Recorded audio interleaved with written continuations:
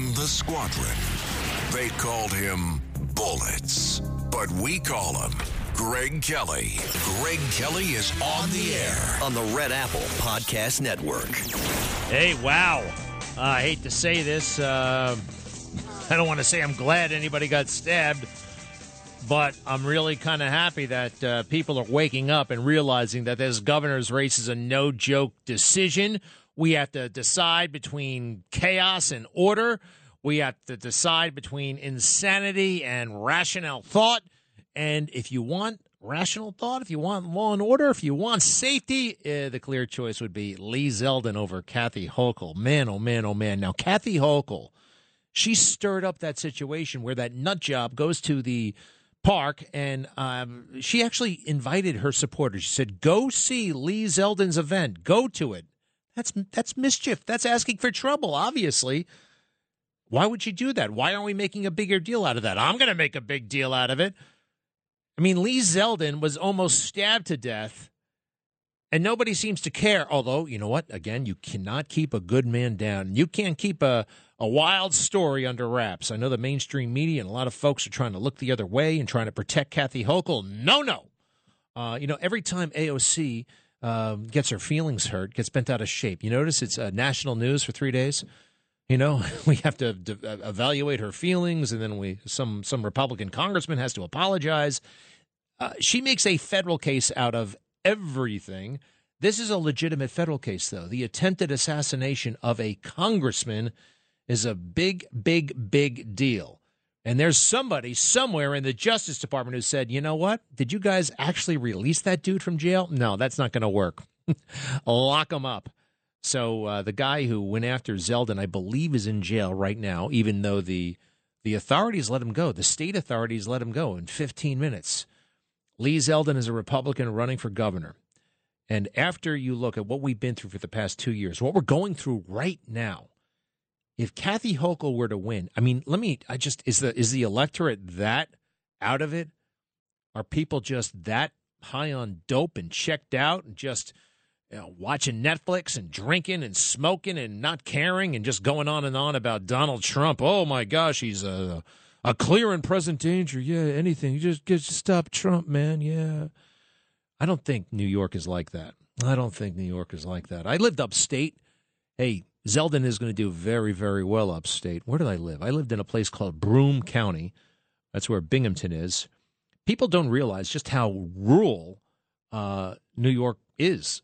You go above, 25 miles north of the city, forget about it. You might as well be in Montana, actually, for a good chunk of it. And I say that with reverence. I love it up there. It's beautiful. Those counties are, for the most part, red counties. Now, what happens in New York City is really who decides the election. And we got a lot of wokesters down here. And remember, they don't really encourage turnout. They don't want anybody voting. Why do you think they had... when was primary day in the mayor's race? Like the last day of school. No one's thinking about voting on the last day of school.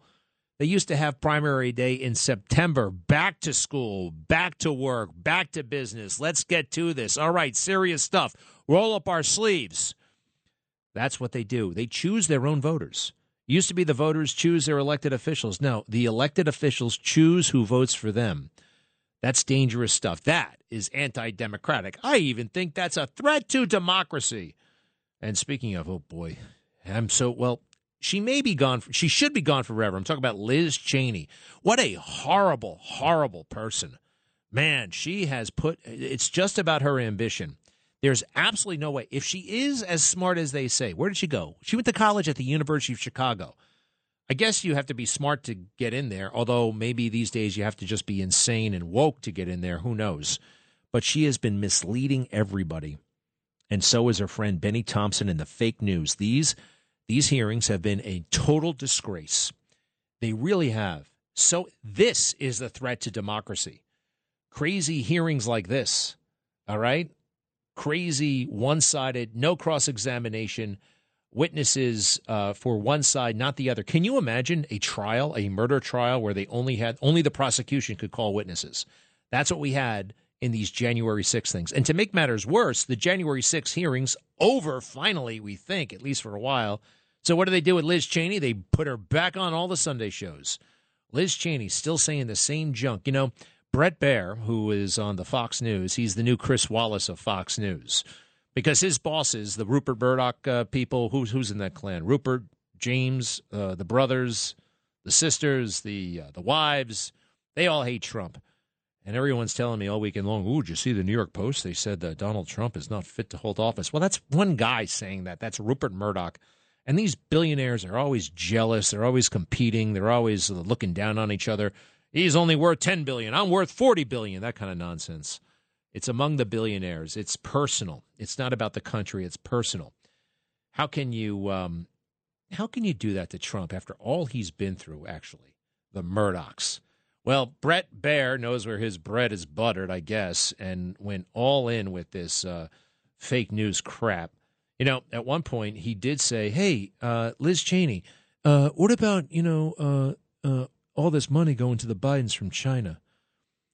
Is that of concern? And she's like, well, potentially it could be of concern, but what's really concerning to me is when Republicans attack our female witnesses like Sarah Matthews. And Sarah Matthews and Cassidy Hutchinson is this. Wait a second. Are you kidding me? They're just asking about China and the Bidens. And you're talking about, you blow that off and take it back to January 6th. That's what is going on there at Fox News.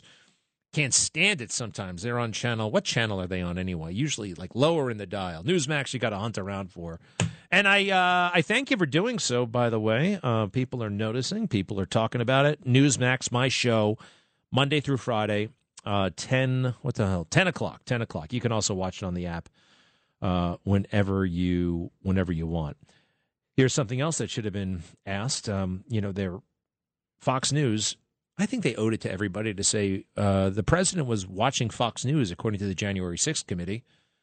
He spent those 3 hours watching Fox News. Well, we have access to that footage ourselves, and we went through it, and we can't see any of this crazy stuff that we saw in later days. So isn't it important, if you say he was watching Fox News, what were we airing, what was actually being seen?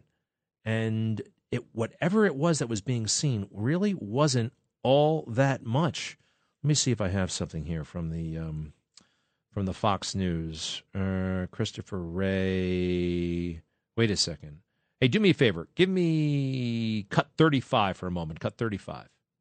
I was struck by the fact that he chose to begin the video by pushing the lie that there was a stolen election. It was unpatriotic. It was un-American. We were watching the Capitol building get defaced over a lie. As you can see, President Trump stuck with his big lie that the election was stolen.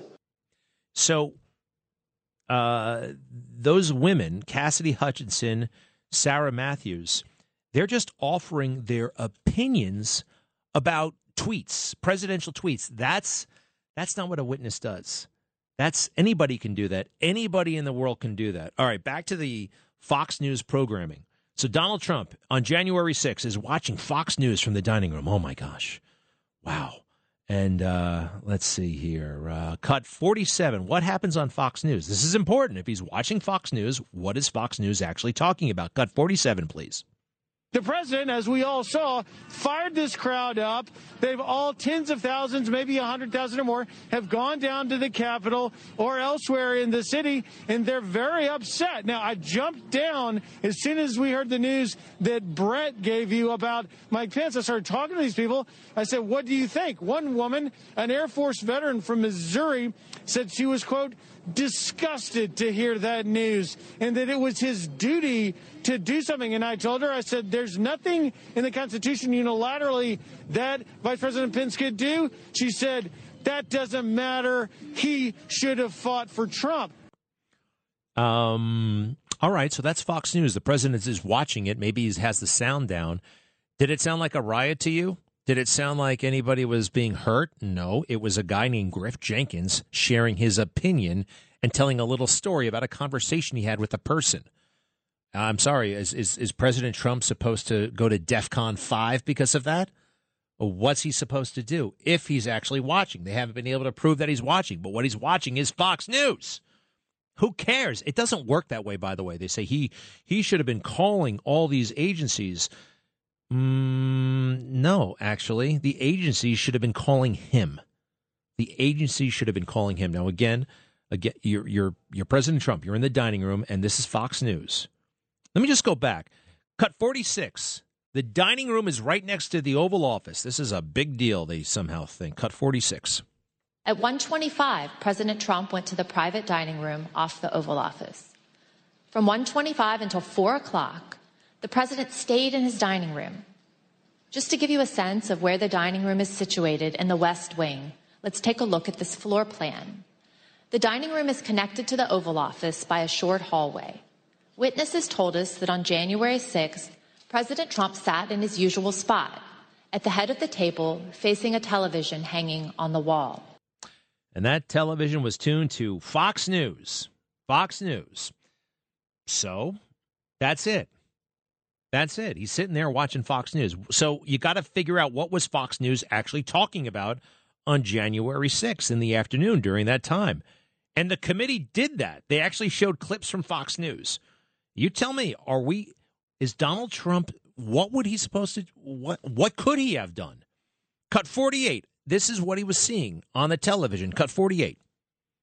Vice President Pence was going to certify the electoral votes or not certify them, but I guess that's just changed, correct? And it's a very big disappointment. I think there's several 100,000 people here that are very disappointed. Okay. Again, I've seen this footage. No one's rioting. You're allowed to be disappointed in America. You are. You're allowed to be fed up. You're even allowed to be fired up. This is still America. Okay, what else happened on Fox News that afternoon? Cut 49. Back to Brett Baer with more information now. Brett, what do you have? Yeah, our Pentagon team, Jen Griffin, Lucas Tomlinson, confirming the Defense Department has now mobilized the entire D.C. National Guard, 1,800 troops. Take several hours, as I was mentioning before, to get them up and running. The Army Secretary Ryan McCarthy is setting up a headquarters at the FBI. You just heard from David Spunt that the FBI is also sending troops to the Capitol. You see, we have procedures in place to handle civil disturbances. All right. Now, all those folks are doing it. The president didn't order them to do it. Now, again, on Fox News, I'm watching it. I'm seeing a live shot of the Capitol, and nothing's going on. Because you got to remember this about January 6th, when everybody says, oh, my gosh, he did this and that, and how could he just have sat there? Here's CNN characterizing what actually happened on television on January 6th. Remember this. Cut 50. I think it's really important to remember, it didn't look as bad on TV as it actually was. And that's not the fault of any television network or any producer or anything. It's just most of the live shots were from far away. We didn't see inside the Capitol the horrible violence, the attacks against police. There were only a few of those videos that came out during the day. It took several days to reckon with just how violent this was, and then several weeks to learn about the security failures and all the rest. You see? All right. And if your main source is television, no one's calling Trump. They all let him down. If to the extent that they really wanted him, they let him down, especially the military. In the military, you're supposed to take the initiative. In life, you're supposed to take the initiative. When's the last time you heard that word, by the way? No one. I mean, very few people are taking the initiative these days. All right. I have to go. I'll be back soon. Greg Kelly on the Red Apple Podcast Network. Fundamental in understanding why they hate Trump so much. It's one thing, okay, oh, he's obnoxious. Oh, I don't like his tweets. Oh, he's, he just turns me off. I know people, I like his style. I like the substance. I like the whole damn thing. But there are some people who are turned off by him, but they can't leave it at that, especially in the swamp. And here's why they hate him so much, especially people like Liz Cheney. Liz Cheney is the daughter of Dick Cheney. Dick Cheney is a very ordinary person. Nothing really special about Dick Cheney. He is now worth $150 million at least. How did he do that? By starting wars we didn't need to fight. Okay? Yeah. Halliburton. $150 million for a guy like Dick Cheney. He's been in government most of his life. How does a guy like that get all that money? What are they paying him for? For being a nice guy? For being really what? What is it? You know, it's really dark actually when you start thinking about it. So these are bad people. Bad people. The Cheneys, the Bushes. You think about that. People forget. They started a war that we didn't need to fight. They started a war that made America less safe. They started a war. Thousands of Americans died. Tens of thousands of Americans left with horrible injuries. Hundreds of thousands of Iraqis gone forever. I'm not a big fan of Iraq, but I don't think anybody should be killed for no good reason. Iraq didn't attack us, and Iraq didn't have weapons of mass destruction. But he goes in there, and for a while, the Cheney name was something, it wasn't, Cheney was like Darth Vader, until Trump comes around. And then, the Cheney family, they've got a chance at redemption, and they can get everybody else on board. Now, Donald Trump, I thought this was one of the greatest moments of his presidency. When he shows up, he's a newly elected, he's the brand new president, just gets sworn in. He is the 45th president of the United States. It's his inaugural address.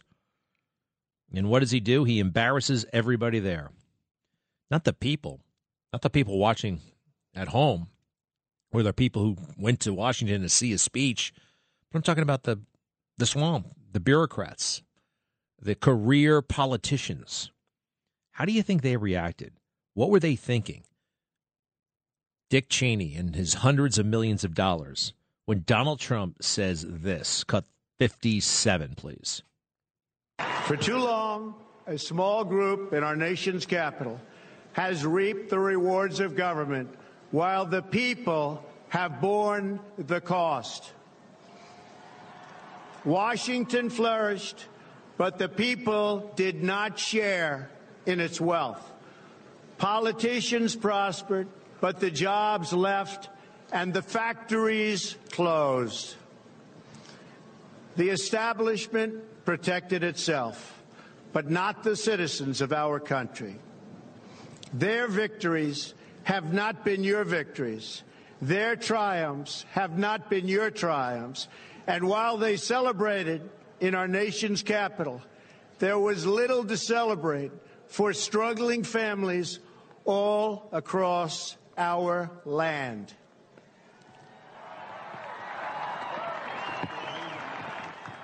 That all changes starting right here and right now, because this moment is your moment. It belongs to you. Oh, man.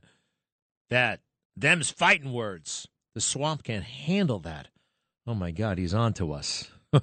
We've been benefiting. We've been serving ourselves. Dick Cheney. Dick Cheney. Intern to Don Rumsfeld, becomes White House chief of staff, becomes a congressman, becomes a secretary of defense, becomes a multimillionaire, becomes vice president of the United States, taking all the power because George W. Bush was lazy and stupid, starting wars that we didn't need to fight, and the ones we did need to fight, he had no idea how to do it because he's a fat, dumb, lazy, draft-dodging idiot, Dick Cheney. And that goes for his silly daughter as well. She didn't dodge any draft, but she is a horrible, horrible person. She is the anti-democratic process person. And here's something wild. I think she's got some sort of issue when it comes to gender. Where is that thing where she's going on and on and on about all the men and how cowardly they are and how the women are so amazing? Let's see here. Liz Cheney praising the cut 55. Listen to this. Cassidy Hutchinson. She sat here alone, took the oath, and testified before millions of Americans. She knew all along that she would be attacked by President Trump and by the 50, 60, and 70-year-old men who hide themselves behind executive privilege. But like our witnesses today, she has courage, and she did it anyway. Cassidy, Sarah, and our other witnesses including Officer Caroline Edwards, Shay Moss, and her mother, Ruby Freeman, are an inspiration to American women and to American girls. We owe a debt to all of those who have and will appear here. Hey, can we not say women and girls anymore? I just can't stand it. I mean, there's men and women and there's boys and girls. But no, now it's women and girls. So Cassidy Hutchinson had nothing to lose. Sarah Matthews, they have nothing to lose. They're 20-somethings, and they're looking for their next opportunity, which, oh, by the way, will be The View. The View loves putting these folks on television for whatever reason. When we come back, you know what they're doing? They're hiding behind these women, and they're hiding behind people of color. That's where it really gets cynical. That's where it really gets offensive. They are using the women. They are using people of color. They're the ones actually who are hiding. You, Liz Cheney, behind them. You are using them. I'll show you how, especially when it comes to people of color, when I come back. Traffic jams, tailgating, pile-ups. Ugh, the joys of driving. How could it get worse? The federal government wants to have a say in what you drive. That's right. The Biden administration's EPA is pushing mandates that would ban 2 out of every 3 vehicles on the road today. Don't let Washington become your backseat driver. Protect the freedom of driving your way. Visit EnergyCitizens.org. Paid for by the American Petroleum Institute. Greg Kelly on the Red Apple Podcast Network.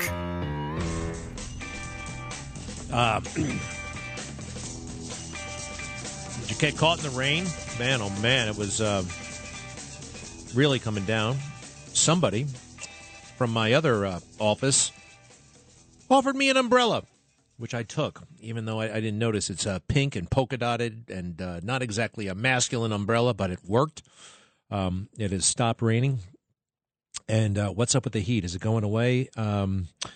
I don't know. I don't particularly care. I don't really address accordingly. I just kind of take it as it comes. The weather, some people obsess about it. It comes and goes. Hey, I can be the weatherman too. Let's just take a look at what's going on here. If I look at my phone, I am still a little bit surprised that we have weathermen on so much on TV. Let's see here. 74 thunderstorms. Now, I'll tell you the weather right now. What is it going to be? Tomorrow, low of 72, high of 84, cloudy. Wednesday, low of 70, high of 84, partly cloudy. Thursday, chance of rain, 74 to 89. Friday, 60% chance of rain, 76 to 83. Now, I don't know anything about the front or the occluded front or the dew point or anything like that, but isn't this kind of what you need to know, the gist of it? Saturday, partly cloudy, 72 to 86. Sunday, cloudy, 73 to 86. I could go on like this. We got Monday, partly sunny, 73 to 85. And on and on and on and on and on. What time does sun go down? Sun goes down, at 8:18. I don't have to go to meteorology school, although I've been, by the way. I went to a mini meteorology school. They made you go in the military if you wanted to be a pilot. All right, so they've been hiding behind women and people of color. Here's a great example of that. I'm talking about the January 6th hearing. They're very, very cynical. They think, okay, if we put a dynamic, young, 26-year-old woman, no one can criticize her. If we put a black cop up, oh, my gosh, Republicans, you can't have a white man criticizing a young woman. You can't have Matt Gaetz taking on a Officer Harry Dunn. I mean, let's face it, Harry Dunn is black. And the moment we're in, where we judge everybody by what's on the outside and that's not what's on the inside. And in terms of the totem pole of what's cool right now and what's not, white men of a certain age, I guess, right, Liz? 50, 60, 70-year-old men. Listen to the contempt she had. And do you have any brothers or sisters? Well, she has a sister. But I don't know. You feel it. I feel it. I don't care what you look like. Maybe you're a person of color. You felt it before. Anybody being disparaged, being reduced, being judged by something they had nothing to do with, which is their ethnicity, their race, their gender. Well, their gender. That's wrong. But anyway, they're still going by this old, or maybe it's new. Must not attack the integrity or the testimony of, let's see, in this case, Mark Robinson. Now, who the hell's Mark Robinson? He is a retired Metropolitan Police Department sergeant. Oh, my goodness. Of course. Where was he? Does it matter? He heard something. You ready for this? Cut 45. This is from the primetime January 6 hearing last Thursday night. Cut 45. The second witness is retired Sergeant Mark Robinson of the D.C. Police Department, who was assigned to the president's motorcade that day. He sat in the lead vehicle with the Secret Service agent responsible for the motorcade, also called the TS agent. Here's how Sergeant Robinson remembered the exchange. Was there any description of what was occurring in the car?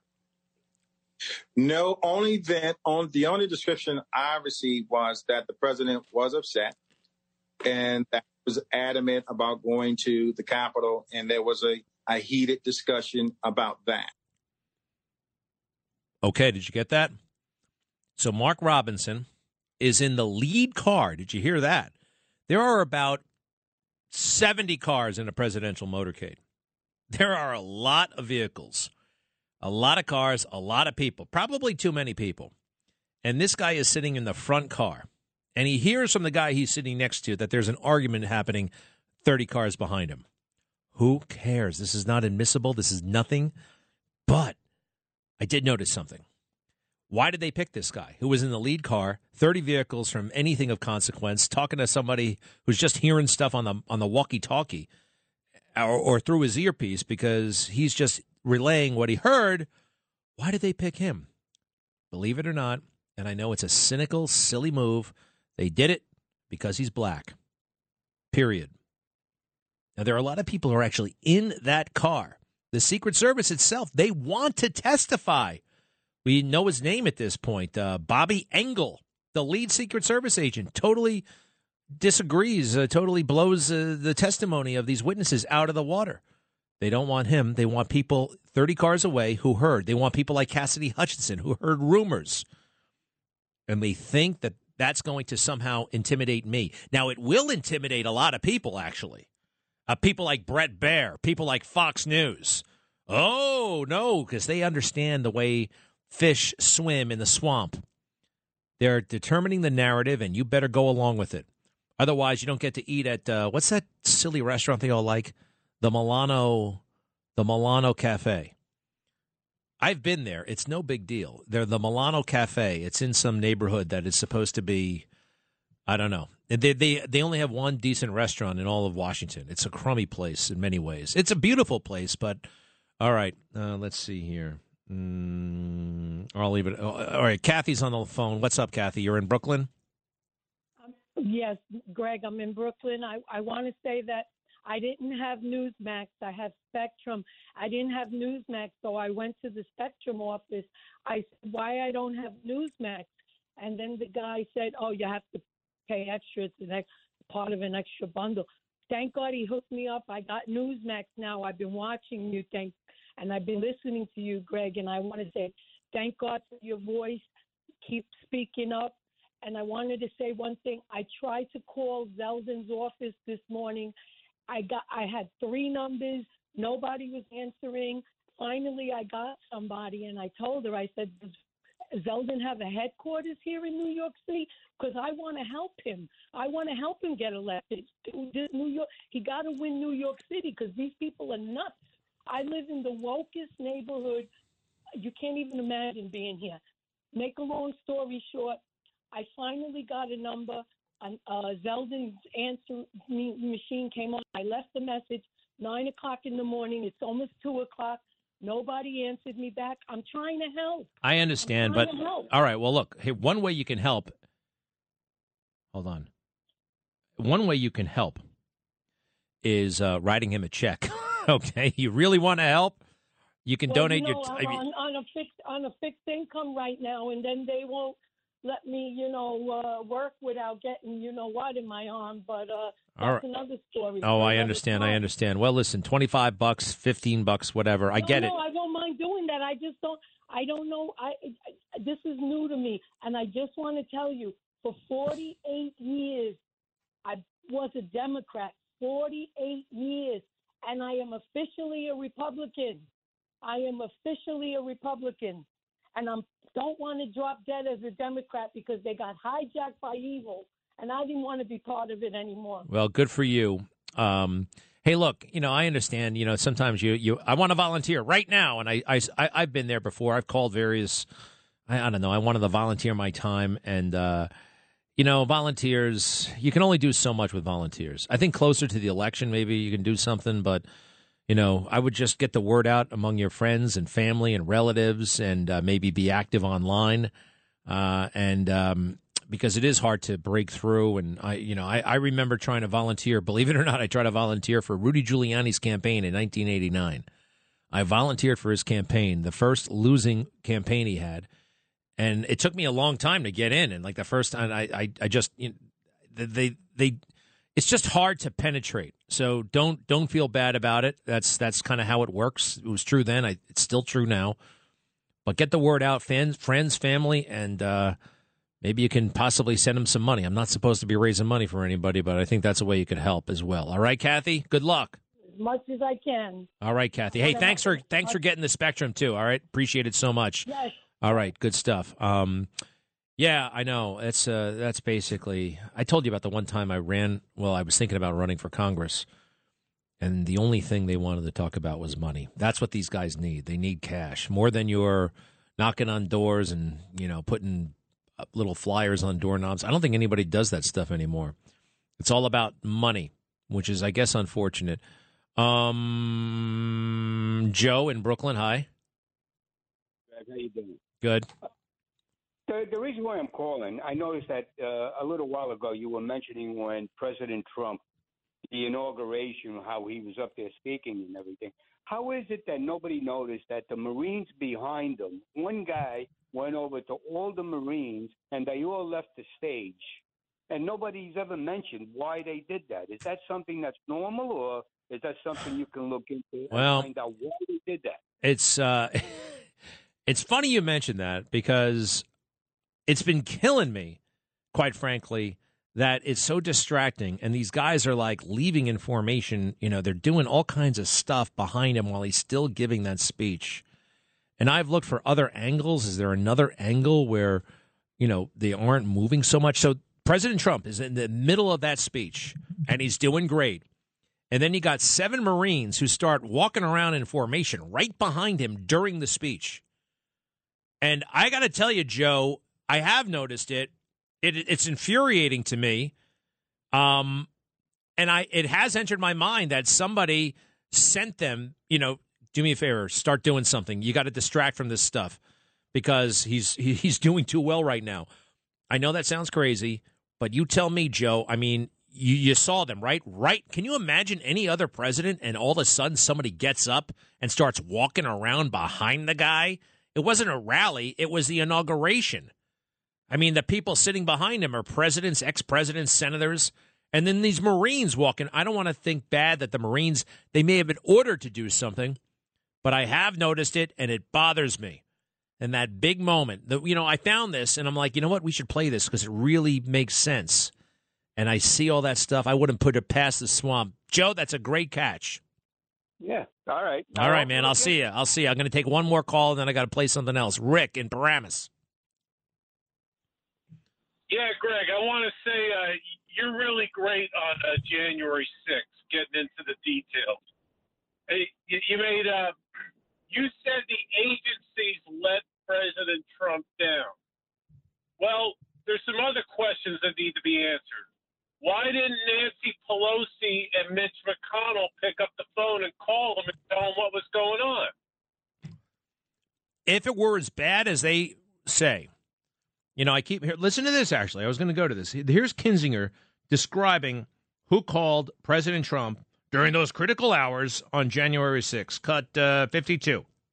Don Jr. and Sean Hannity were not the only ones who implored Mr. Meadows to get the president to speak to the nation and tell the mob to leave, to go home. Go home. Throughout the attack, Mr. Meadows received texts from Republican members of Congress, from current and former Trump administration officials, from media personalities, and from friends. Media personalities, friends. The only member of Congress that I know of for sure is McCarthy. What else? These are not people who are decision makers. These aren't people. I mean, I think Don Jr. where was he that day? I think he was in New York. Cut 51, please. On January 6th, when lives and our democracy hung in the balance, President Trump refused to act.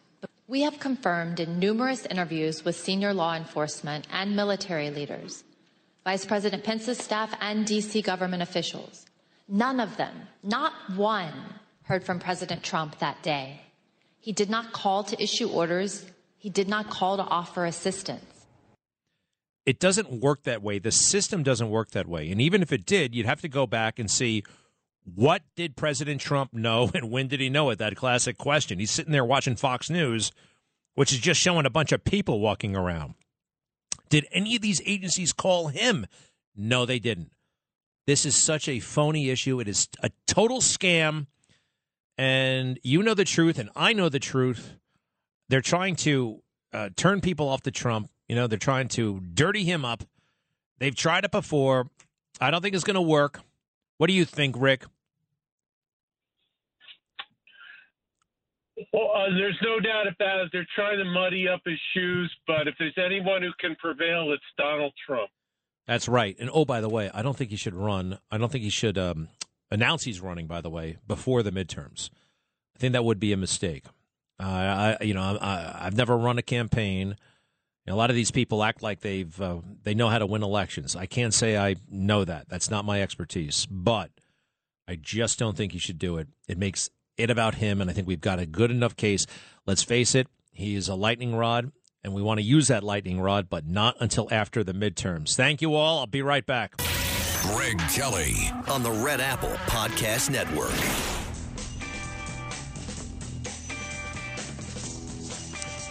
Rudy Giuliani will be coming up on this show. After this show, actually. He's on from 3 to 4. I'd like to actually talk to him before I leave, and I think he's going to be on the Newsmax show tonight. A couple of things about Rudy I've been thinking about a lot. So there's this new book that the Swamp loves. It's called Thank You for Your Servitude, and it's this nasty guy named Mark Leibovich just being nasty for 300 pages of nasty, nasty comments about Trump or anybody loyal to Trump, anybody who agrees with his agenda, just nastiness, and really petty nastiness, too. It's just like he makes fun of anybody, believe it or not, who has hair. All right? I mean, there's no winning with this guy. I'm no Mitt Romney fan, but he kind of like mocks him as a well-barbered person. He's well-barbered, too well-barbered. Matt Gaetz has way too high hair. Andrew McCarthy has ridiculously feathered hair. Now, this guy's bald, by the way. He's got a chip on his shoulder about anybody else with hair. And I have caught him in numerous factual errors. I mean, black and white, it's just wrong. I'll be going into that on the Newsmax show tonight at 10 o'clock. Kind of fascinating when these guys who, pretend that they're performing some public service and they're getting everything wrong. They're misquoting things. And that's where history is going to, I think, ultimately be very kind to Donald Trump, because history, they'll be able to access all of this stuff. They'll see the speeches. They'll have access to all this material. And the media, they don't present all the material. They have an idea in their mind. Donald Trump colluded with the Russians, and they ignore anything that absolves him of that and just go with the rumor and innuendo that would seem to implicate him. The historians will have the total record, and just so he says something like, on Victory Night, Donald Trump came to the ballroom at the Hilton Hotel as if in a trance. He was in a total trance. Let me see here. As if he were on some sort of, let's see, just very, and we can look it up. And I looked it up and I said, none of this is true. He looked totally, he was fine, but I guess that doesn't sell books. A fair assessment of Donald Trump does not sell books. I don't think that's true, actually. I think people are really hungry for something that's fair, don't you? So that's kind of interesting. What else do we have in store for tonight? Lee Zeldin. We're going to talk about that debacle. And, Wait. Boy, oh boy, I better get my act together for tonight's show. Oh, here's good. Officer Gunnell. You know, remember this guy? He's one of the Capitol Hill cops who's you're railing about Republicans and how dare they, and they took an oath and they should be no longer members of Congress. So I'm watching him on Thursday night. You know, he's in the front row right next to Harry Dunn. Front row. And he's sitting between two fairly attractive women. And he's holding their hands. Okay, for moral support or something like that. Whatever, I guess. Kind of, maybe. One of them is Officer Caroline Edwards. She's somebody else who testified. And the other one, I don't know. But you know what he's doing? He's rubbing their hands. He's rubbing their hands like a lot with his thumbs. It's very creepy. It's just, I was uncomfortable with it. Wouldn't you be? I wonder how they feel. The other thing is we have to do whatever we can to help Steve Bannon. Now, Steve Bannon is a big boy. He can take care of himself. But he was just convicted of contempt of Congress, which is a joke. Convicted for not answering that subpoena. Can he actually go to jail? I think it's your your duty as a citizen to blow off this committee. Ann is in Manhattan. Hi, Ann. Hi, Craig. I remember you from Channel 5. You were terrific. What happened to you? How did you turn into this strange creature? I mean, truly, I watched the January 6th hearings. I don't know. Maybe I'm in an alternate universe. Well, Ann, sorry. Number one, thank you for watching me on Channel 5. How can you sit there? Ann, let's have a conversation here. Ann, I want to talk to you, but you got to listen to me a little bit, okay? So, Ann, number one, thank you for watching me on Channel 5. I appreciate that. It was quite a show. I keep in touch with Rosanna. And a couple of things happened. Number one, it wasn't a political show, as you know. And as I've mentioned on this show many times, I was once a Democrat. I mean, not officially, but I definitely leaned left. I did. And the Iraq War, if you were opposed to the Iraq War, the Democrat Party was your home. But I didn't fit in that arena either. I just didn't. So a number of things happened to me. Number one, we're having a ludicrously stupid conversation about race in this country to avoid having a consequential one.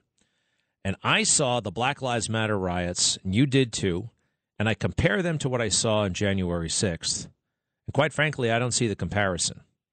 And I'm also deeply, deeply, deeply concerned that a woman named Ashley Babbitt was shot and killed by police, even though she was unarmed and posed no imminent threat of much of anything to anyone. She was shot and killed, and nobody seems to give a damn. So these are the things that have really sparked my interest. What do you want to say? Do me a favor. I know it's terrible, and I want to talk to you because I am kind of curious about how you got to your point of view, but I got to take a break. So stick around if you can. You can put me on hold. What's our status? It's time. All right, I'm going to take it up with you in a little bit, and what else do we have here? I'm going to leave January 6th alone after I talk to you. Oh, Donald Trump was fantastic at the Turning Point USA thing. Hey, Charlie Kirk, he runs that outfit, used to be on WABC. Great guy. Give me a moment. Don't go far, Ann. Be right back.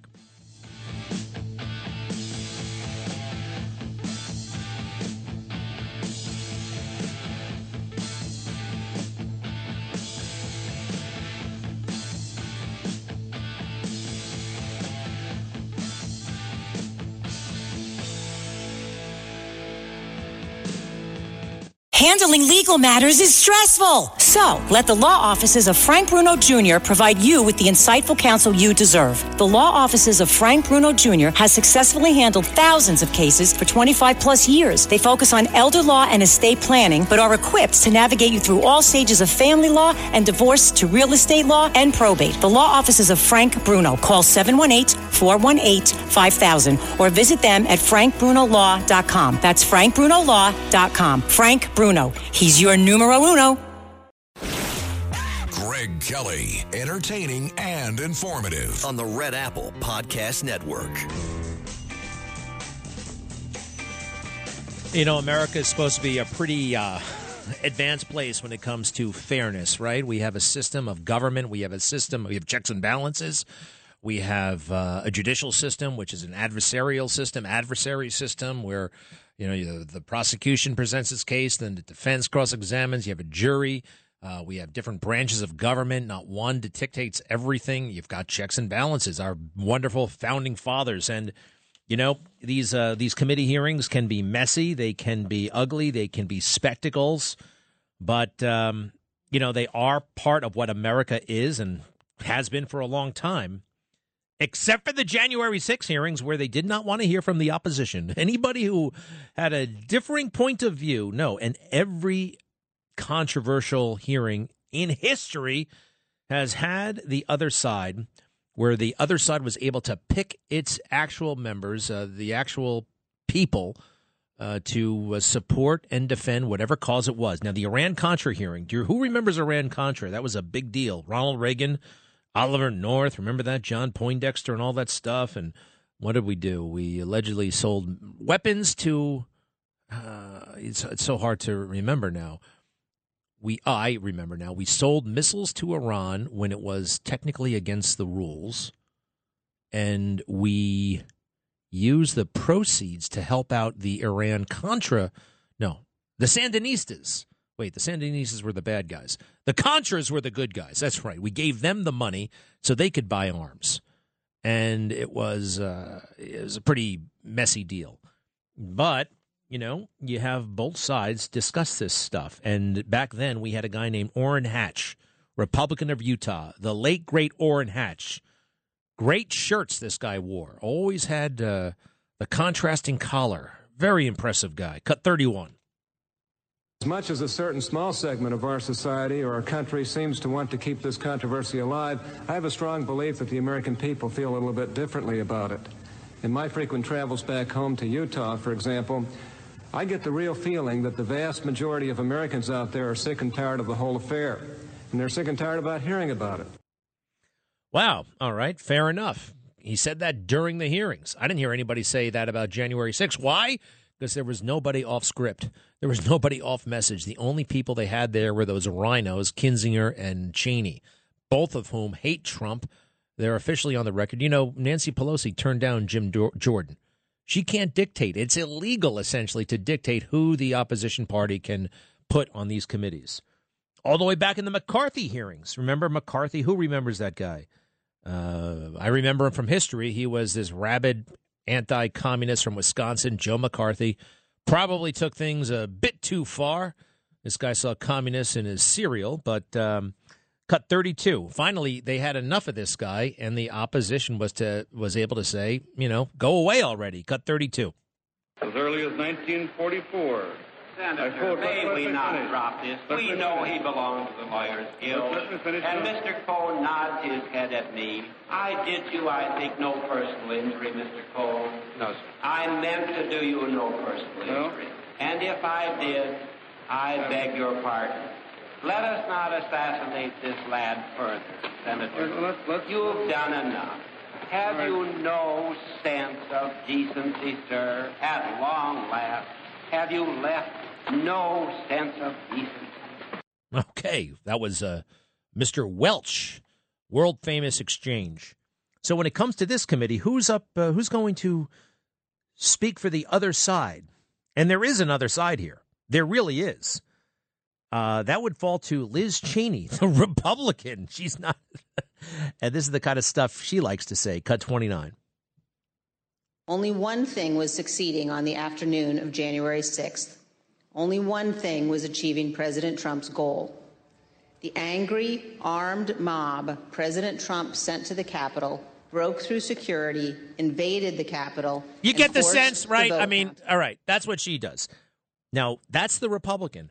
Why couldn't they put real Republicans there? Guys like Jim Jordan and Matt Gaetz. You want to know why? Here's your answer. Because they're good. Cut 30. Let me go to one other thing they built their case around. They built their case around a lot of hearsay, didn't they? And the best example of the hearsay, surprisingly enough, is Ambassador Sondland. It's amazing. They built their case around this ambassador, and they built their case around hearsay, and the best example of both is Mr. Sondland. That is just a Democrat drive-by to go and list crimes that you don't allege and that you don't have evidence for. Those guys are fantastic, on fire. They don't screw around. And that's the last. Those are the last people that Nancy Pelosi or Adam Schiff would want on the January 6th committee. All right, so that brings me back to Ann in Manhattan, former fan, but who knows about the future. Hi, Ann. So you were blown away by the January 6th hearings. Tell me what impressed you so much. I just said they're laying out the facts. You know, you're talking about the opposition, or Navarro could come and speak on the committee. Your friend here, Bannon, could have come and given his side of the story. They're all taking a dive. So what are you saying? What do you mean they're all taking a? They're all taking a dive. They refuse to go up. They refuse to go speak and be questioned during this committee hearing. You realize that we don't believe that the committee has any legitimacy, especially when they dismissed the picks of Andrew McCarthy. You can't have a committee. Now, we were in favor of a commission. I'm still in favor of a commission because the law enforcement failures of January 6th are incredible, absolutely incredible. And we all saw them. And I don't know if you did, or I don't know if you're not even looking, but you saw the cops let people inside. I also saw, and I think you may have by now as well, did you hear when President Trump said this? Cut 54, please, cut 54. I know that everyone here will soon be marching over to the Capitol building to peacefully and patriotically make your voices heard. So that's a fact right there. What he saying that is a matter of record. Do you know that you don't have to hum me all the time, Ann, okay? All right? Do you realize that was never entered into the January 6th record? Never. They played other clips of him saying other stuff at that speech, but why not that? What are they afraid that, what people like you will think? Or possibly they will say, well, not at all. All right, I'm going to ask you again, what's impressing you so much? You say they laid out the facts. What facts? Give me an example of a fact. Basically, the mere fact that Mr. Trump was sitting there for 3 hours and watching in glee what was going on. You talk watching in glee. Now, wait a second. You're watching in glee. Now, who said? Wait a second, Ann. Who said he was watching in glee? Specifically. Basically, when people were asking him to do something... You're wrong, Ann. You're wrong, Ann. And you're watching it on TV like a TV show. Okay. Here's something else. If you are the president and you suddenly hear Griff Jenkins... Now, who's Griff Jenkins? Do you know who he is? Don't worry. You're not supposed to know. Cut 47, please. The president, as we all saw, fired this crowd up. They've all, tens of thousands, maybe 100,000 or more, have gone down to the Capitol or elsewhere in the city, and they're very upset. Now, I jumped down as soon as we heard the news that Brett gave you about Mike Pence. I started talking to these people. I said, what do you think? One woman, an Air Force veteran from Missouri, said she was, quote, disgusted to hear that news and that it was his duty to do something. And I told her, I said, there's nothing in the Constitution unilaterally that Vice President Pence could do. She said, that doesn't matter. He should have fought for Trump. All right. So that's the kind of stuff he's seeing on television. This is a clip presented by the January 6th committee. They presented 3 clips of reporters and anchors talking on television. All of the clashes that you saw later with police, the body cam footage, people blend this all together. It's all one big January 6th hodgepodge. But what was actually happening on January 6th and what they were airing is totally different than what you now associate with January 6th. Now, here's a guy I do not like at all, by the way.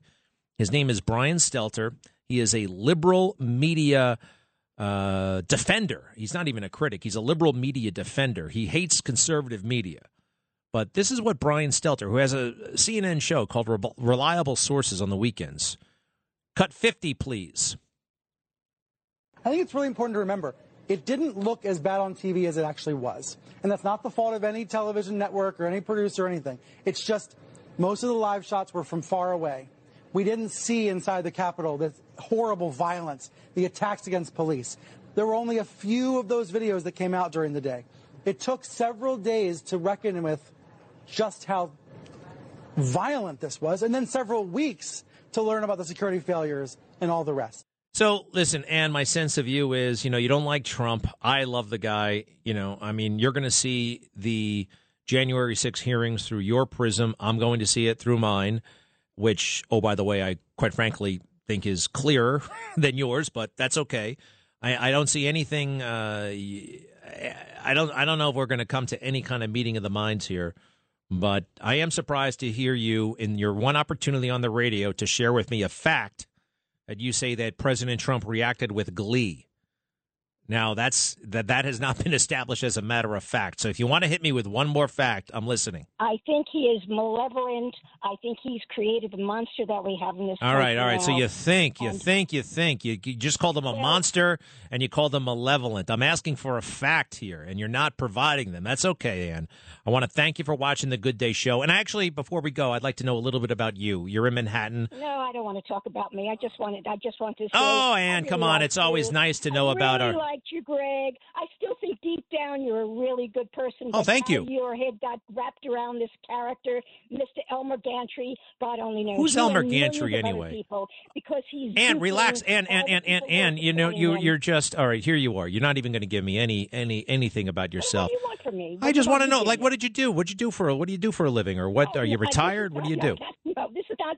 I'm a very curious person. This is your life, I'm a curious individual. All right, Ann. Ann, you're just full of fake news. Quite frankly, you really are. You called here. You called here and you said, "Do me a favor, lower Ann for a moment because she's talking." No. I'm not name calling. I'm saying you're full of fake news. You are full of fake news because you called me and you said three things that are not even provable. Number one, he's a monster. Number two, he's malevolent. I'm looking for facts. And then you said very specifically that he reacted with glee. Now, I know all about what people said about his reaction. I know about that conversation with Andrew McCarthy, and maybe they're more upset about this election than you are, Andrew. I know all about Stephanie Grisham's book and her observations. But I'm asking you for a fact.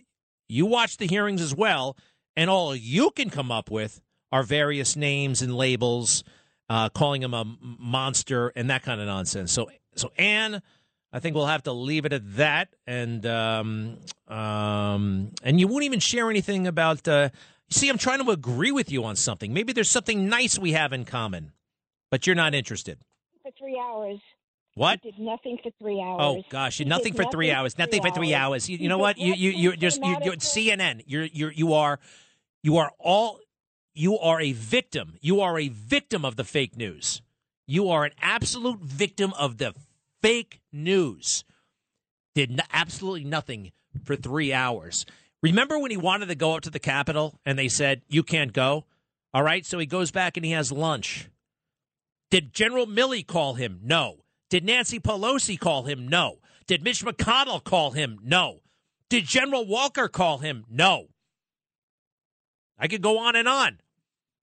Did the Capitol Police call him? No. Did the mayor of Washington, D.C. call him? No. The only people who are calling him, Sean Hannity, Brian Kilmeade, and Don Jr. They're not in the chain of command. You've chosen to view this a certain way. I'm sure you were one of those people with the silly hat on and all that kind of stuff, and you think that he is the worst thing that ever happened in this country. Something also tells me you voted for Hillary. Did you, Ann? Did you vote for Hillary? Take her off hold. Hey, I'm sorry, I'm trying to. Are you breathing heavy? Ann, I can't go anymore. I can't. No, all right. I'm up for a commercial. I got to go. I'll see you later. Goodbye. I'll be right back. 3 hours. Goodbye. Bye. Greg Kelly on the Red Apple Podcast Network. I really got to move on from this thing, but people, you'd be surprised. Maybe it's worse in New York. How many millions of people watch those dopey hearings featuring an anonymous security official? How can you have an anonymous security official? They have an anonymous silhouette, and they disguised his voice. And what this guy said is that Secret Service officers around Mike Pence were crying. They were calling their wives saying goodbye because they were that scared. Now, that's another lie. That's why they had to make him anonymous, because he was lying like crazy. Cut 38, please. The members of the VP detail at this time were starting to fear for their own lives. There was a lot of yelling, a lot of very personal calls, over the radio. So it was disturbing. I don't like talking about it. I don't want to talk about it, he says. Is that, again, they had it during the national hearings. He's silhouetted. They're disguising his voice. He doesn't want to talk about it. He doesn't want to. This is all fake. This is all fake. You're telling me that the Secret Service agents protecting Mike Pence, these guys are armed with machine guns. Hey, remember when they took a shot at Ronald Reagan, John Hinckley, cut 39?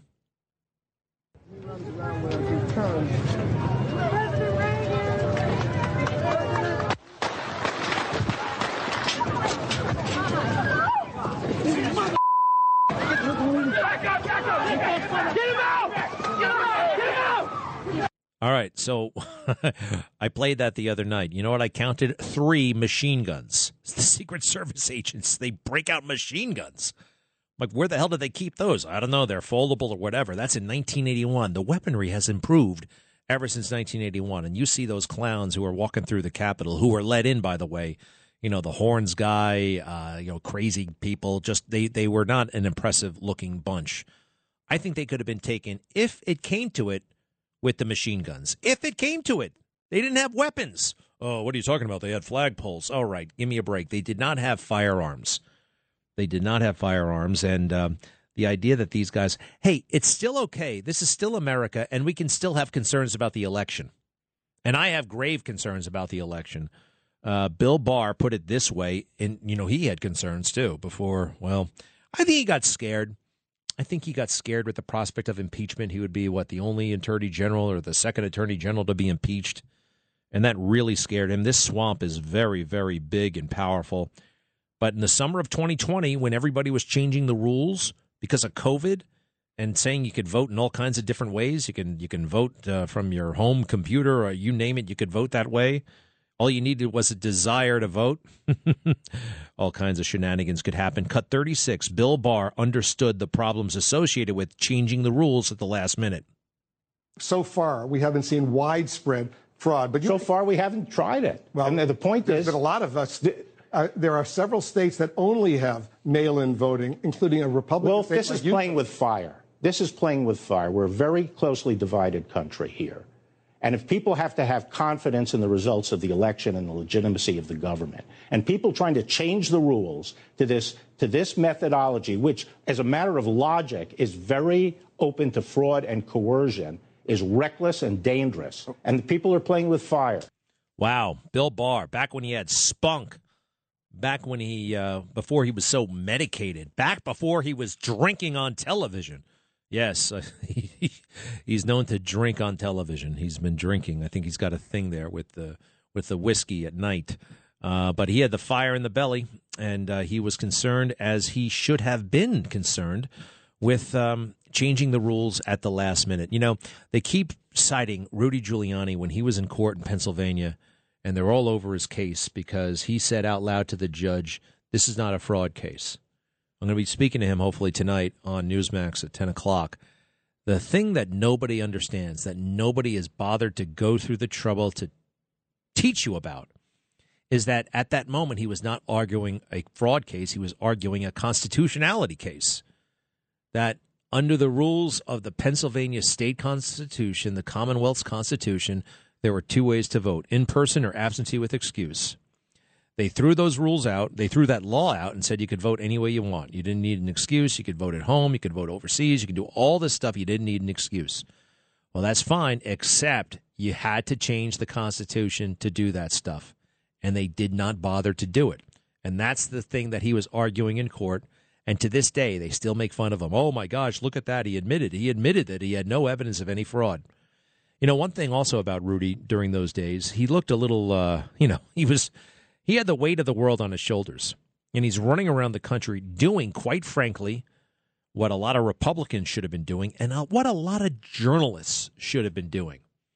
The laziest, most arrogant people in the world. And I think the laziest and most arrogant of them all is a guy named Mark Leibovich of the New York Times.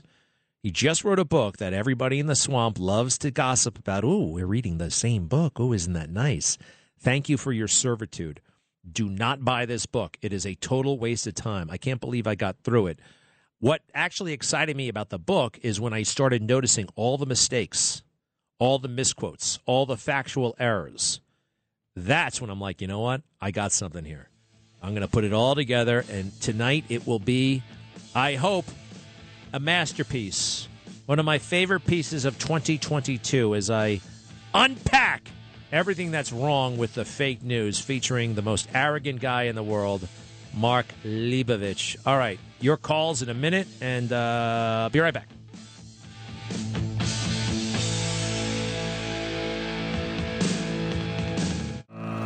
Greg Kelly, entertaining and informative. On the Red Apple Podcast Network. Here's something that's pretty offensive to me. Two of the greatest guys in the world are Donald Trump Jr. and Eric Trump. And this jerk, Mark Leibovich, in his new New York Times bestseller. That list, I believe, is rigged, by the way.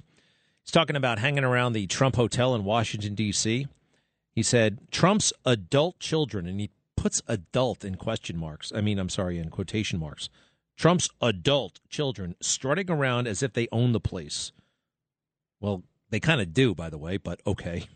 Don Jr. and Eric would be nursing drinks with those stiff Trump smiles, and then he tries to make fun of their appearance. But here's something. You could really tell the boys wanted to be recognized, especially by Dad. What's that supposed to mean?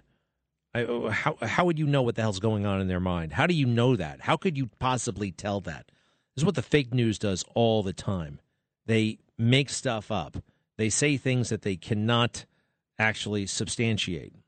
Let's see. Oh, here's something. Who remembers when Hillary Clinton tumbled on the way into her van down at Ground Zero? Remember during the ceremony? September 11th, she was getting into a vehicle and she started to collapse. It was like a big, big, big deal. So what did they say about this chapter in the book? Well, nothing. They say that Trump tried to use Hillary's health against her in the most sexist and grossest way imaginable. But they never actually say that she collapsed on the way into a vehicle. That was a big deal. They only say, she was coughing a lot. Let's see here. He had been suggesting for weeks that Clinton was not well physically, a conceit stoked by a Greek chorus on the internet and a few well-placed medical experts on Fox News. Get Dr. Giuliani on the air. Stat. We were well past the quaint days where if a candidate fell ill, the other candidate would simply wish the opponent well and respect their privacy. That's it. Let's see here. At a speech in Cleveland a few weeks earlier, Clinton unleashed a few coughs between sentences, which soon degenerated into a full-on gagging fit. Clinton tried to continue her remarks gamely, if not wisely. She was unable to choke out any words for several seconds. She popped lozenges and gulped water. You could sense dread in the crowd and seeing cringing eyes among the Clinton staff over what would become of this moment. This is your brain on Trump. The episode was all over TV that afternoon and inspired a screaming Drudge headline about Clinton's violent coughing fit. She was much better now and had resumed a full schedule, but it was clear Clinton did not share the buoyancy of her staff or even the certainty of the experts. Oh, so, how can you talk about her coughing fit? If you're going to talk about the health issue that he made, it was a legitimate issue. Isn't the health of a candidate kind of legitimate? And it wasn't that she coughed. It was that she collapsed. No mention of it in the book. I find that pretty amazing. And this is a New York Times bestseller. Let's see here. He misquotes. Who remembers when Donald Trump, Marco Rubio, made fun of his hands? He hit my hands. And let me tell you, he said that because my hands are small, then something else is probably small. Let me tell you, there's no problem, okay? There's no problem. Meaning that he has no problem in the, but he messes up the quote. He totally gets it wrong. But if I can go a little bit further here, let's see. Reince Priebus. Who knows who Reince Priebus is? I remember watching the speech of Donald Trump that night, 2 a.m, whatever it was, and he gets to the podium. Now, does this sound true at all? Does this sound true at all? Mike Pence introduces the president, and Donald Trump comes walking in. Trump stared out at the crowd as if he were in a trance and absorbed his altered reality like initial drips of anesthesia. His existence had changed irreparably, and so had ours. Wait a second. Stared out at the crowd as if he were in a trance and absorbed his altered reality like initial drips of anesthesia? Well, I watched the speech, and he's totally fine. It's just like the same old Trump. We've seen him a million times. And then he gets up there, and I remember this. He invites Reince Priebus to the podium. Reince, come on up here. Thank you, man. You did so much. You were great. You were absolutely great. Well, the writer here says that this is all an effort to humiliate Reince Priebus, which it's not. I saw it. It was a beautiful moment. Trump ordered Priebus up to the microphone. Reince shook his head, but Trump insisted, and Priebus did as he was told. This was classic Trump, a bizarre, spontaneous gesture that carried the added benefit of debasing someone. How does this debase him? I'm going to show it tonight. It was an amazing moment. After Priebus arrived at the lectern, Trump added a final humiliating touch and made him speak. Say a few words, Reince. Again, he messes up the quote. Priebus's eyes bulged as Trump shoved him to the microphone. I mean, it's kind of going to be amazing because I'm going to show you this. His eyes don't bulge. It's the opposite. He's having a glorious moment. Trump didn't shove anybody. Then he says, ladies and gentlemen, the next president of the United States, Priebus managed to say. Thank you. It's been an honor, he added. His words were mildly slurred. Understandable given what Reince had been through. Priebus coughed out a few God blesses and thank gods before fleeing the mic as if it were in flames. This is so utterly fake news. I'm going to enjoy this so much. Now, it's actually more difficult to present this stuff. You got to time it. You got to make sure. And I got to show you the text of the book and all that stuff. I'll hammer out on the way into tonight, but it should be fantastic.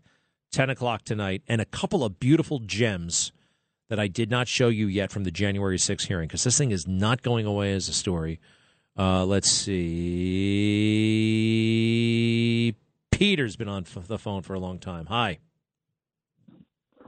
Hey, Greg. Get out that cowboy hat that you were given. Say, I'd just like to know, you had two last women callers hating Trump. What is it with women that hate Trump so much? I don't understand it. Based on the man's record and his work ethic, you would think that you would be more concerned about the country than the man itself. Well, I don't think you can base it. Look, I think women love him. Women like him. I think that whole thing about the suburban women fleeing him, some of that was overblown.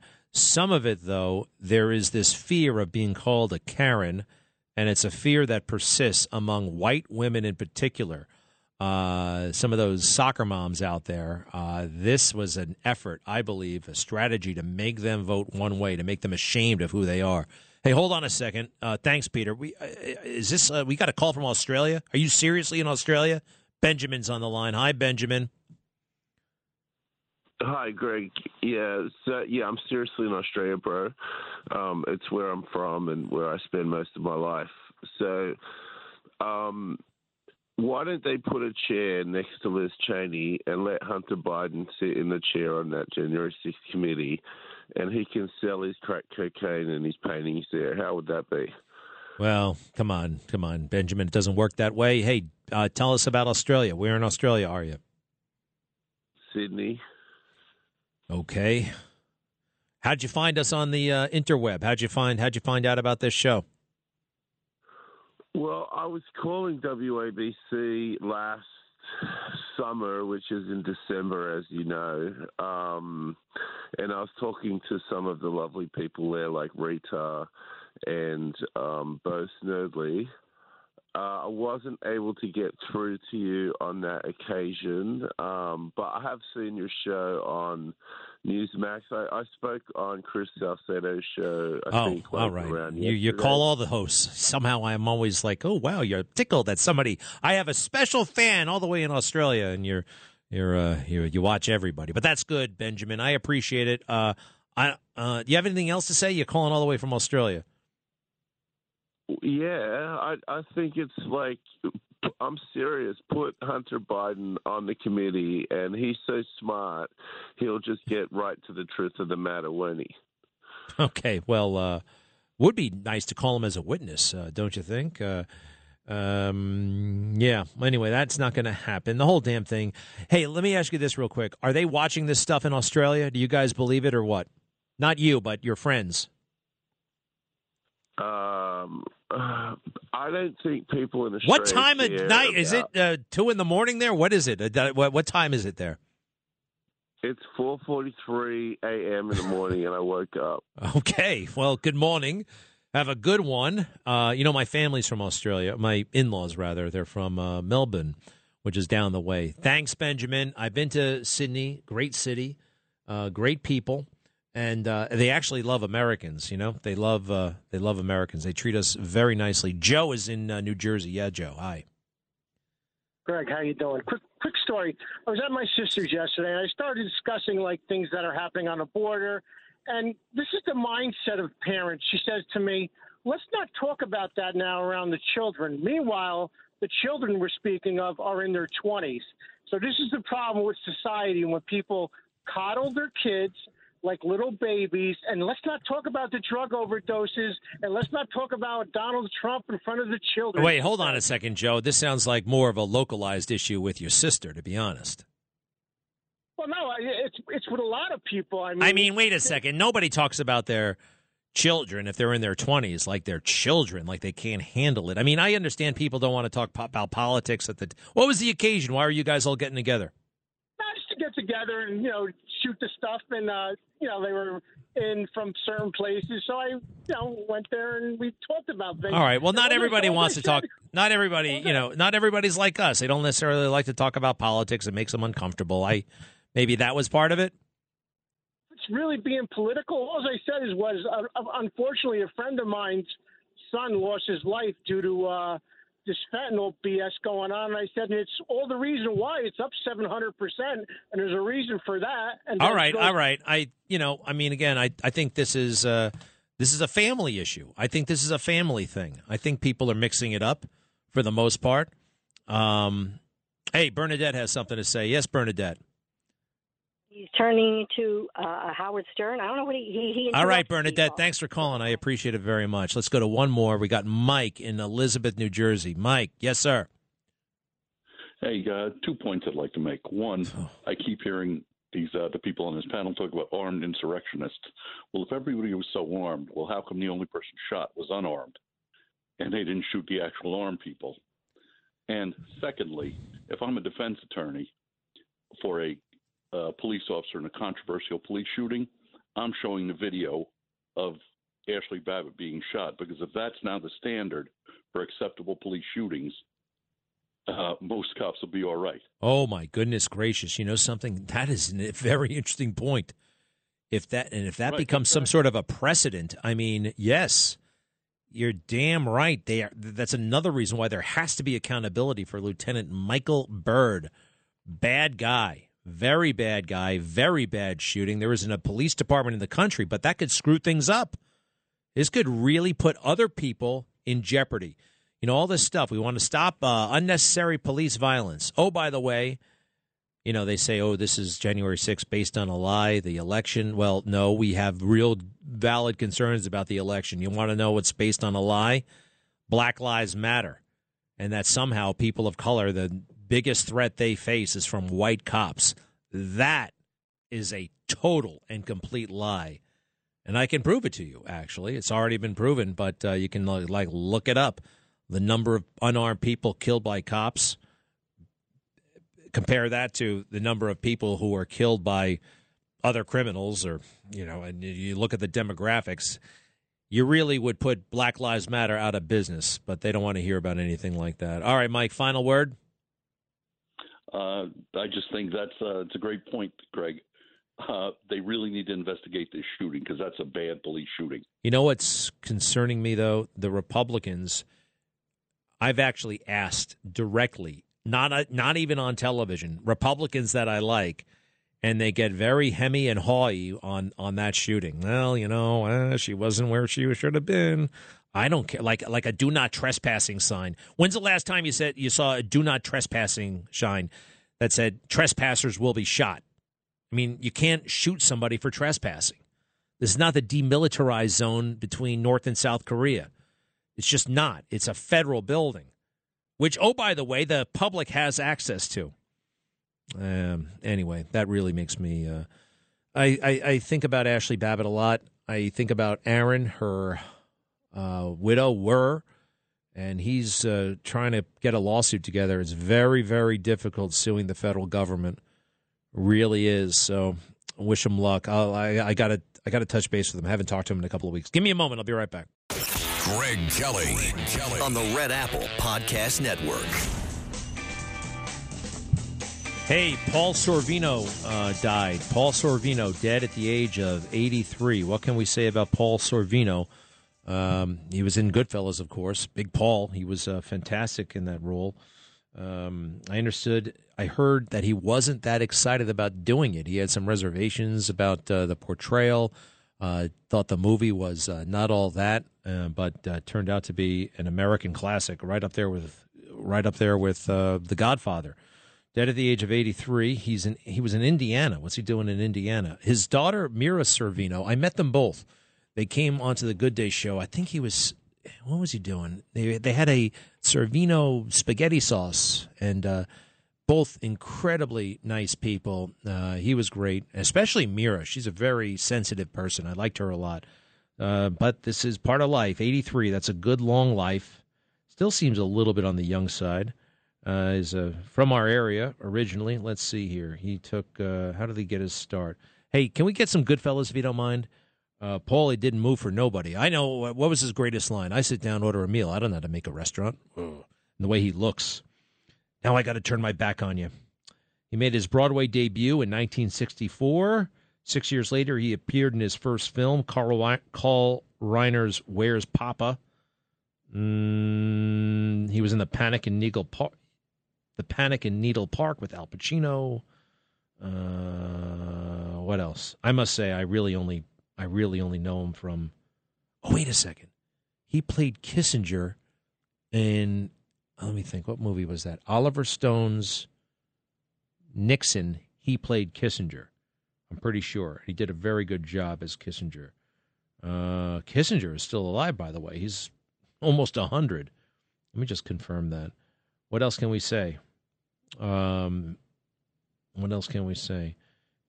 January of 2018, Sorvino learned that Harvey Weinstein allegedly sexually harassed his daughter, Mira, and then blacklisted her within the film industry after she rejected Weinstein's sexual demands. In response, Sorvino told TMZ he's going to jail. Oh, yeah, that son of a bitch. Good for him if he goes, because if not, he has to meet me. Wow. And then he says a few other things. All right. He's gone. He's gone. And there's nothing anybody can do about it. He was Kissinger in Nixon. He was excellent in that. Oh, here he is. We got it. Is in from Goodfellas. Let's go ahead and this is Paul Sorvino, the late great Paul Sorvino.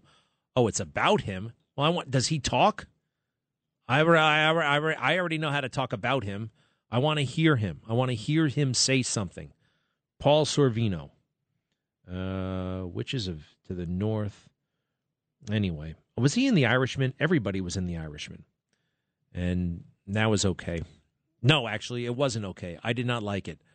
Julie in Bergen County, yes.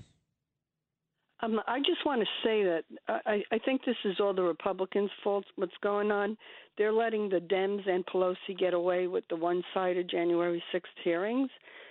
And I just think that McConnell and the rest of them are afraid of being exposed because they're part of the swamp. I wonder. Keep going. And wasn't there some gossip about Bill Barr's dad being involved with Epstein? Could there be some blackmail involved in that? I remember hearing something about that. So Bill Barr's father was the headmaster at the Dalton School, and reportedly he hired Jeffrey Epstein as a math teacher, even though Jeffrey Epstein had not graduated from college, which is kind of weird, right? I mean, you got to be a college graduate to teach. Right. That is kind of weird. I don't know anything beyond that. But I've heard the murmurings and the Epstein connection, but I don't know. I don't think I don't know what to do with that. Blackmailed some way, or I don't. You know? I mean, that's a real stretch. You know, that's a real stretch. He's a native New Yorker, that Bill Barr. He grew up on the Upper West Side. So the GOP should be. I wondered though, if they participated in this, if they had Jim Jordan, would they have given it credence? You know, would it have more credibility? Because it's so fantastic and stupid. It really should have none. It should have none at all. It's reprehensible what they're doing. Thank you very much. I got one more, and then I got to go. Gail is in Staten Island. Hi, Gail. Hi, good afternoon. Greg, I have two things to say. I recently heard about an article in Axios written by Jonathan Swan, and it was very interesting of how Donald this time is really surrounding himself with very loyal people, because usually what we learn, unfortunately, is history can repeat itself, but also we learn that we can learn from our mistakes. It's very long, and I would like you to read it. And my other point is I haven't listened, and I know you were talking about changing your name. I don't know if that's the truth, but your parents, they baptized you with that name because they were in love and were married, and you married your wife, and I'm sure you baptized your children. No, wait a second. I'm not going to change my name. I mean, my name is Gregory Raymond Kelly, and the only thing I was thinking about doing is going with G. Raymond Kelly. G. Raymond Kelly, you know what I mean? Like G. Gordon Liddy? That's not changing my name. That's just changing how I present it, right? Okay, all right. Come on, I'm not going to be. You're trying to make it sound like the marriage certificate's going to be invalid, the birth certificate's going to be invalid. It's just the initials. I have not made up my mind on that totally. But thank you, Gail. Great points as usual. I got one more, and then it's really I'm calling it quits. Ann is in Staten Island. Yes, hi. Hi, Greg. The reason I'm calling is the previous Ann before I disagree so much with. I love Trump, as you know, and the point I have to say that was all planned way before January 6th. Nancy Pelosi, they all refused Donald Trump's President Trump to me still. His request for the National Guard. They did all of this, even with the mayor of D.C. They're all corrupt. They hate Trump, but we love him, and we have to get him back in the White House. That's my dream. And DeSantis cannot be the president. Someday he could be. Someday, don't you think? Maybe down the road? I love him. Yes, in 2028. Yeah. Take your time there. What the hell's his first name again? Ronnie DeSantis. Hey, he says his name DeSantis, by the way. I'm Ron DeSantis. Thank you, Ann. Thank you all. Tonight, Newsmax, 10 o'clock. See you then. This is Greg Kelly for Priority Gold. What does it mean to be America's precious metals dealer? It means that you're in touch with the hearts and minds of those who love this country, value our freedom, and want to protect the future. Priority Gold is that precious metals dealer. They've helped thousands of Americans back their retirement with solid gold and silver. Call Priority Gold at 888-506-6439. Receive free shipping, free storage, a free investment guide, and one of the best purchase experiences in the industry. Call now or go to PriorityGold.com.